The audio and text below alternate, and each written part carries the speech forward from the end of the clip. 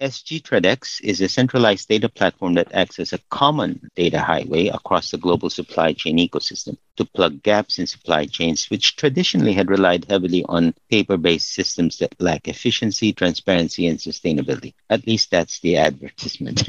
Now, SG ThreadX is touted as a new type of public and neutral infrastructure in a digital era that allows for data connections to be made to a wide range of data contributors and data users across the world. So it's not limited to Singapore, put it this way. Now, what does SG ThreadX sell for businesses and government departments, not just in Singapore, but elsewhere? With us today on Podchats for Future CIO is Stu Garrell, SVP and GM for Asia Pacific at Talent, to talk about the challenges and opportunities that the universal data platform promises to offer for those in the supply chain business. Stu, welcome to Podchats for Future CIO. Hi, Alan. Thanks so much. It's great to be here and have the opportunity to share with your listeners. The big number that's presented by the data platform, or SG ThreadX, is supposedly $100 million in value by 2026. Now, when working with enterprise data to make decisions, why is it crucial that executives trust or can trust their data rather than just using their intuition? Well, I think a lot of it is exactly what you just said, that, $100 million. Data generates an incredible amount of value, right? It's the new oil in business today. Everybody says, hey, I want to be a data-driven organization. And so Talent, recently did a survey, the Data Health Survey in Asia Pacific specifically. 96% of executives said they still face challenges accessing and working with the data that they have. And I think a lot of that is to do with the fact they just have so much data. And it's, in many cases, it isn't a lack of data. It's simply too much data that causes a problem. Because what we get is 36% of those executives also said that they don't actually use the data. Then they would rather rely on intuition and their gut feel, their experience to make decisions than the data they have because they simply don't trust it. And so without that last step of trust, you could have data which is perfect and accurate and governed and complied and, it's been brought together and you've got this perfect view of things. But unless you have trust of that data, then people won't use it. And as soon as that happens, then you have key people in a business making decisions based on gut feel. And at the moment, I think we're in a crazy time where, the economic situation is changing once again. And all of a sudden, organizations need to be making very critical decisions. And anything that ends in $100 million, that's collectively. But, I think every organization, this can have really big financial impacts on the organization. So I think the big thing, first of all, is really that trust is what allows people to make decisions. And if they don't trust it, that last mile, that last gap between I've got perfect data, then it just doesn't happen. And then organizations will miss out on the opportunity to really be data-driven. From my understanding, people interpret things differently. So in the context of our discussion for this morning, perhaps we could set the baseline for, if you could define for us, what exactly is a data supply chain? And more importantly, what is it not?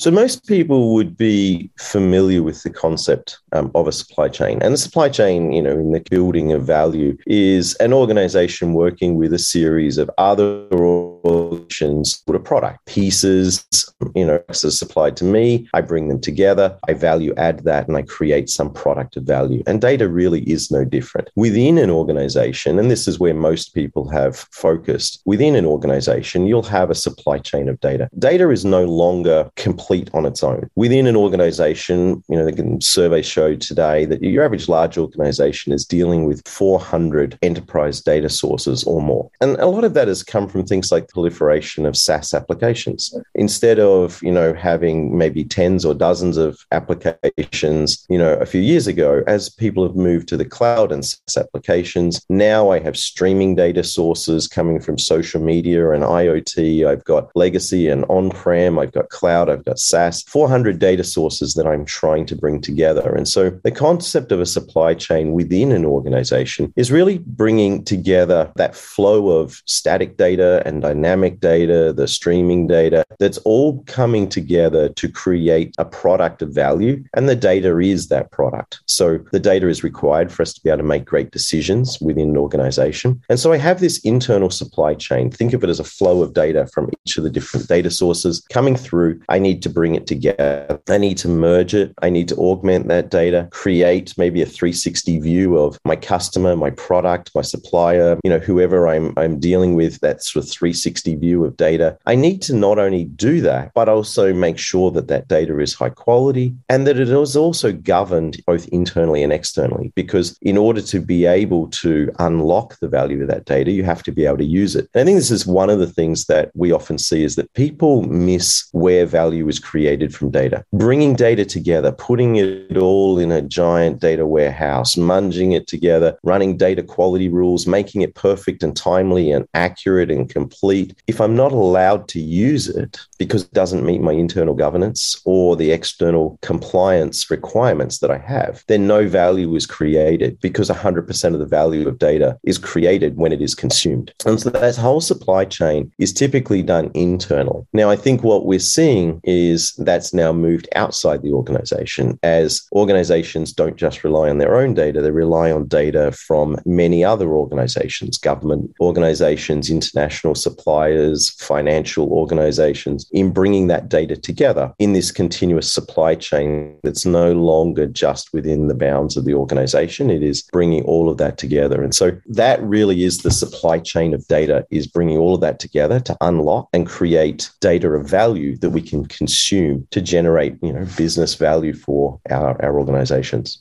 We've been on this journey of data maturity. If you look at best practices and learnings for many organizations in the region and perhaps around the world, what are the measures that companies, particularly those in the supply chain, can take to achieve the so-called digital or data maturity that they're longing to have, while at the same time mitigating risks against disruptions that we've seen, particularly in the last couple of years?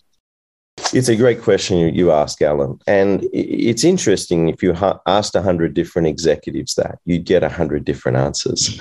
Because as people go through that process, and we get to work with thousands of, both small, medium, and the largest organizations on the planet, and it's pretty consistent in what goes through. People will often focus on different data problems. Some people will say, I have so many data sources I need to bring together, and connecting to all of that data and grabbing it in real time, or I need to be able to put it all together and store it somewhere. I need to put it all in the cloud. I need to move it. And other people will say, well, yeah, we can move data and connect data, but the quality is no good. I need to focus on the quality. And other people will say, well, no, that's not my problem. It's a governance problem, or it's a compliance problem, or it's a self-service problem. And everybody sees a different piece of the elephant. And, I think one of the things that Talend has really done is step back and look at this problem and refocus our entire organization on trying to solve this. And where we've got to is this concept of data health. And data health is about how well an organization's data supports its business objectives. It's really about saying, if I have 400 data sources, then bringing all of this data together, most organizations don't have the time. The most valuable and rarest of all the resources is the people. There are not enough data analysts and data engineers and data scientists to actually deal with all the data that people have. And so what we need to do is stop looking at all of the data and trying to focus it on this problem from the bottom up. We need to focus on the problem from the top down. So what we do is we start with the business objectives first. And we say, instead of trying to bring all 400 data sources together, I could do that. I could have perfect data. It was complete and accurate and timely and governed. It was compliant. But if it delivers no value for the organization, then it is what we would consider unhealthy data, because you've used the time and money and resources of the organization to bring together and process a whole bunch of data that generates exactly zero value. And so we work the other way around. We start with, number one, what are you trying to do that requires data? Number two, what data supports that? Number three, what stops you doing it today? And we work through this continuous process, starting with the business outcomes first and working backwards to the data that is required to support it. And by doing this, you suddenly see the clouds part, and you're able to focus on the set of data that you actually need to be able to support your objectives. So when we start with this concept that we'll never be able to process all of the data that we'll ever have access to. And if you ask any executive today, do you get value from all of the data you have access to in all the systems? People will always say no, right? Because they just can't. They just don't have enough resources. And so this is really from best practices, is really starting from this data health approach. What are you trying to do? What data supports it? What stops you doing it today? And go through this process. And to do that, you've obviously got to have, the platforms and the culture in place. You've got got to have a sort of way of trusting the data that you have so that you can unlock that data. But this is what we would really consider the best practice. That single data platform that allows you to access the data, allows you to trust it, and be able to support business objectives of high value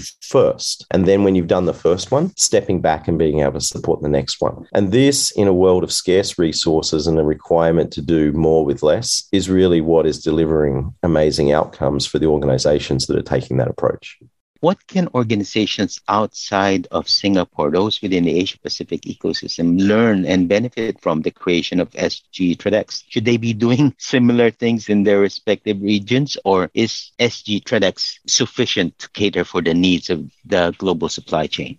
Look, it's another example. I've had many years of living in Singapore and watching Singapore really hit above its weight as a country, on the global stage. It's a difficult problem. I mean, what SG TradeX has really set out to do, it is a really complex problem. Most organizations, I think 86% of organizations, see sort of supply chain as one of the key things they want to optimize within their organization. But probably only 20%, I think, from the recent survey we did, about 20% of people think they actually got there after launching these kind of initiatives. So it's a really difficult problem because you have so many organizations in the supply chain process, and they're spread out around the world with different systems, different geographies, and therefore different data sovereignty, different data governance and compliance requirements as you cross borders. It is a difficult problem. And that's the one that Singapore has set out over many years, really building up to SG TradeX today, to be able to provide that. Now, think of it once again in the supply chain. Internal organization, people will have that internal data supply chain. This is now taking it out, and multiplying an ecosystem of supply chains that says, as each of the different players within the supply chain are themselves supplying data up into the next level, we start and link things together. And I think it's one of the great things that Singapore is able to, because of its sort of technology leadership and thought leadership that's been driven really by the Singapore government. It's something that Singapore has always been able to hit above its weight. I think many will try and copy. Many different countries will look at what is being done with SG TradeX and say, hey, wow, that looks like a really good thing to do. We should try and copy that. But like many that have tried to copy Singapore before, it isn't always as easy as it looks. And it is all about the execution of this in bringing together so many players. I think also just Singapore's experience in this, being, one of the trading hubs of the world that, the world relies on, connecting, different parts of Asia and Europe and the rest of the world. It really does put Singapore in an amazing position to be able to execute this. I'm very excited to see what's happening with this. I don't think this is an overnight initiative. I think there's a number of initiatives that have built up to this over the last, probably 15 years in automation and building all of the pieces of this puzzle that are really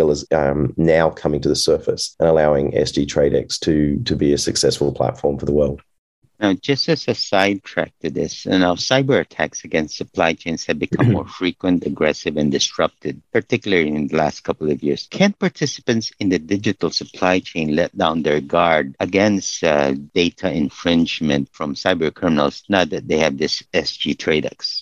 I think they can, yes. And I think this is where this concept of trust still comes in. And the way we look at trust of data and the way Talend is part of the whole data fabric, we would look at this concept of a trust score. It says you still need to be able to trust the data that's coming in. Trust is not just a digital thing. There is a very human aspect to that. I'll give you an example of trust. If a set of data comes in from a third party and I'm the first person in the world to consume that data, how much do I trust that data? Even if it's perfect, complete and accurate and compliant and it ticks all the boxes, if I'm the first one to use it, how much do I trust it? Whereas if I can see that, 1,400 other organizations are all using this particular piece of data, how much do I trust it? If of those 1,400 people, organizations that are using that data, if, they've given it community feedback and said, actually, this data is good versus this data is a 1 out of 10, on the scale of trust. And so trust is a many faceted thing. There's many things that we score into the data. Some of it is completely automated. automated and some of it, feeds in, the human aspect of it. It's really about saying, and it's a little bit like a viral attack. When someone gets a virus, unfortunately, some poor, individual or organization gets a virus. At that point, the virus is seen, and then it'll replicate. A few people get caught, then something will get built to identify, capture. And so I think you won't always be able to create a perfect system, but the use of a trust score allows us to identify data that isn't trusted and stop making decisions and stop the consumption of that data so that those kind of issues don't flow through an ecosystem and proliferate, certainly in any long term, the kind of issues that might happen. So I won't try and say the world is perfect and you can stop all of those things, but there are certainly protections you can put in place so that you make sure that you trust the data and therefore you can get value from it. Speaking of which, our last question for this podcast is, what would be your advice for companies looking to improve the effectiveness and quality of their data?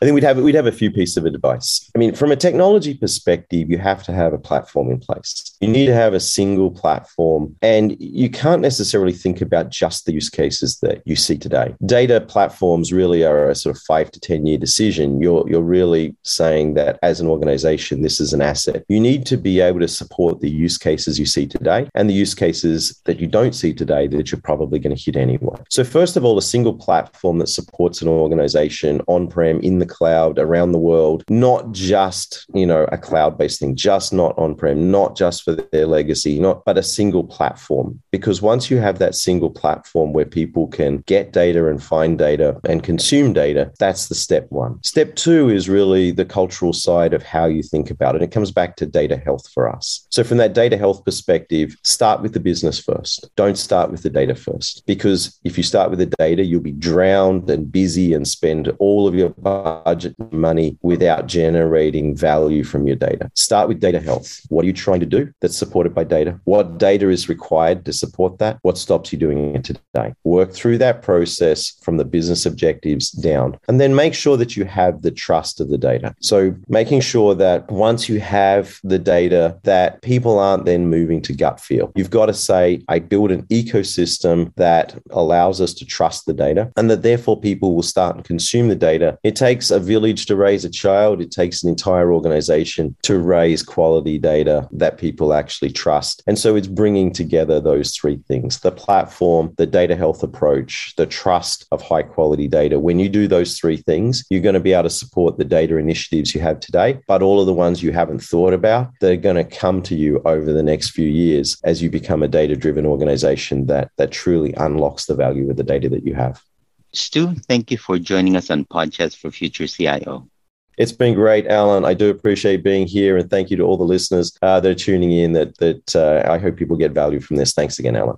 That was Stu Garrow, Senior Vice President and General Manager for Asia Pacific and Talent, on the topic of transforming the data supply chain. You are listening in the Podcast for Future CIO. As always, if you have a topic you'd like us to cover on this channel, simply email us at editors@society.com. We'd also like to invite you to sign up for a free weekly newsletter so you won't miss an episode of Podcasts for Future CIO. In the meantime, stay safe, have a great day, and see you on the next episode of Podcasts for Future CIO. Bye for now.